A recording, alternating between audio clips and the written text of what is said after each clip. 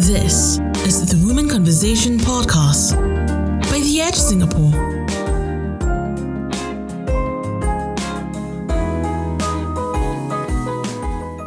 Hello, my name is Pauline, and today we are joined by Denise Keller, founder of Keller Media, producer, host, and celebrity yoga instructor. Listen on as we talk about dealing with anxiety and staying physically and mentally strong in these tough times. Good morning, Denise. Thank you so much for joining us here today. How have you been? Good morning, Pauline. I'm doing great. It's been an interesting year, to say the least. It has, hasn't it? You know, and exactly why we want to catch up with you today. So tell us what you've been up to for the past 1 year. Well, from the very beginning of 2020, I think that a lot of things have changed for all of us. And I think where it all started for me was I had to stop traveling. So I remained in Singapore, which was actually quite a blessing. Normally, I'm always on the road traveling and doing film productions. So this was a really nice pause and break to be in Singapore, be with family and friends, and get to spend more quality time. Of course, a lot of things changed work-wise. I had to re-strategize my company, which is a content solution company. And so we had to figure a lot of things out really fast. And that put us on the edge. It wasn't easy, but it gave us new ideas and new ways of thinking. And we know that you are a yoga instructor and fitness and wellness is a huge part of what you do as well. So tell us more about how that has changed for you over the year.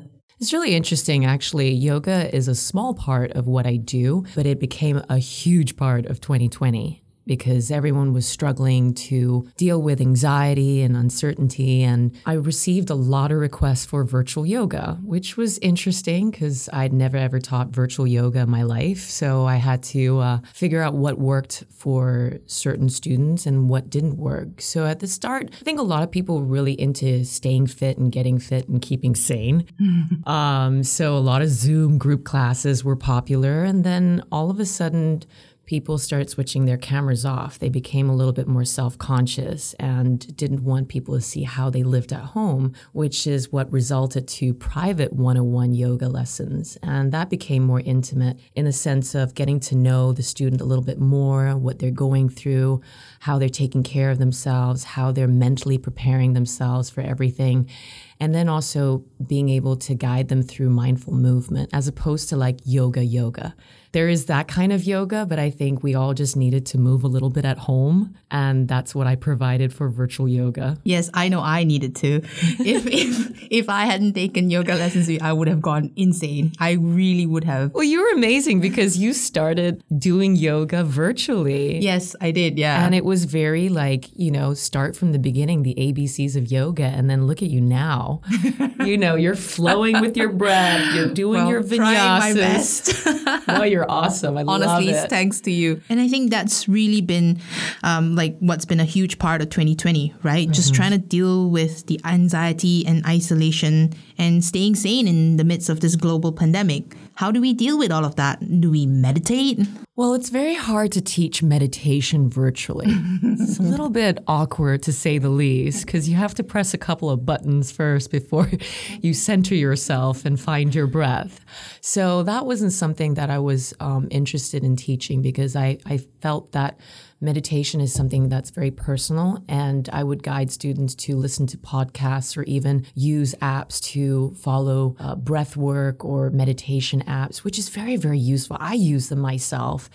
And in terms of what I was teaching I was just asking students to really explore their bodies and how they're feeling physically, because how you're feeling physically is also how you're feeling emotionally. A lot of the stuff is stuck in your body, and with mindful movement, you're able to release it without you even knowing it.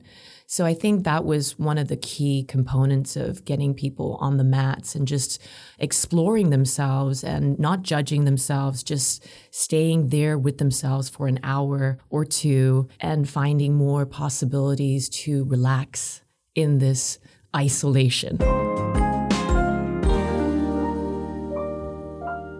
a lot of us struggle, especially during the circuit breaker, to just deal with how our entire lives have changed and now we're trapped in our homes, right? Mm-hmm. And how would you advise people? And even now, even as we're entering, phase 3, a lot of things have changed so much that we still have anxiety from the leftover from last year. How would you advise people to deal with anxiety and the feelings of kind of hopelessness and fatigue from all this regulations and mask wearing? I think what was really interesting in Singapore is we're very blessed to be here in the world because we managed to tackle the situation quite fast.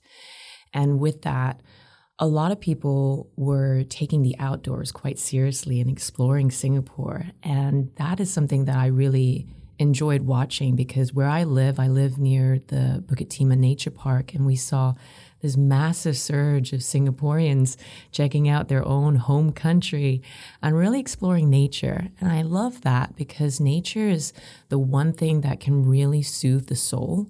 Being connected to something that is not urban, that you're connected to the world, connected to the ground, connected to the air, connected to your environment. And I think that gave a sense of belonging for Singaporeans. So we saw a trend of a lot of people wanting the outdoors, going for walks, hanging out with their families, going to the parks, and at the same time, taking up new hobbies.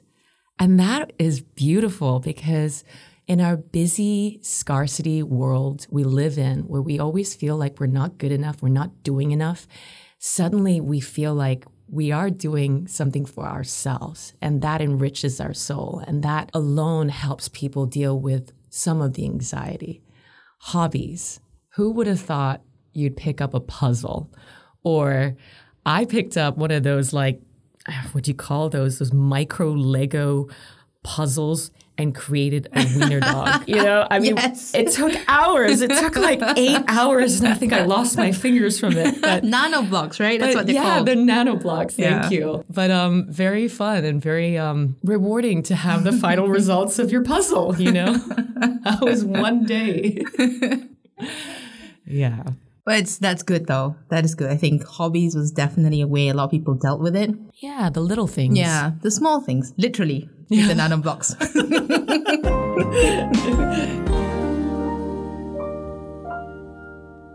So what has been the one thing that has kept you going the whole year? The one thing that has kept me going is keeping my body fit, eating well, meditating every day, getting to sleep on time, not binge watching Netflix, which a lot of people did, and I did too. But, you have to have TV boundaries, otherwise you get sucked into the couch potato syndrome. And it's a combination of really balancing everything out and making sure that you keep a schedule, not too rigid of a schedule, but a nice balance, and trying to find that balance within yourself. Because it's one thing to say, okay, I'm going to wake up every morning and I'm going to go for a run, then I'm going to eat really healthy and I'm going to do this. But finding that balance of what you need for the day, that's what helped me going. And of course, I had a lot of great virtual experiences. I know some people don't like the virtual rooms, but for what we were going through in COVID times, that was as good as it got. And it still continues to this day. And I count my blessings that I can still see family overseas, connect with my friends and talk on the phone for hours, and still feel like we belong to people, like we still have a sense of community. And with that, thank you so much, Denise, for taking the time to be here with us. Thank you so much, Pauline. It's been great. Ding.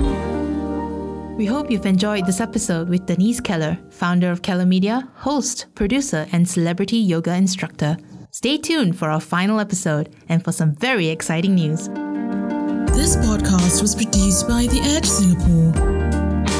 Thank you for listening to the Women Conversation podcast. If you like this episode, please subscribe to us and we'll see you next time.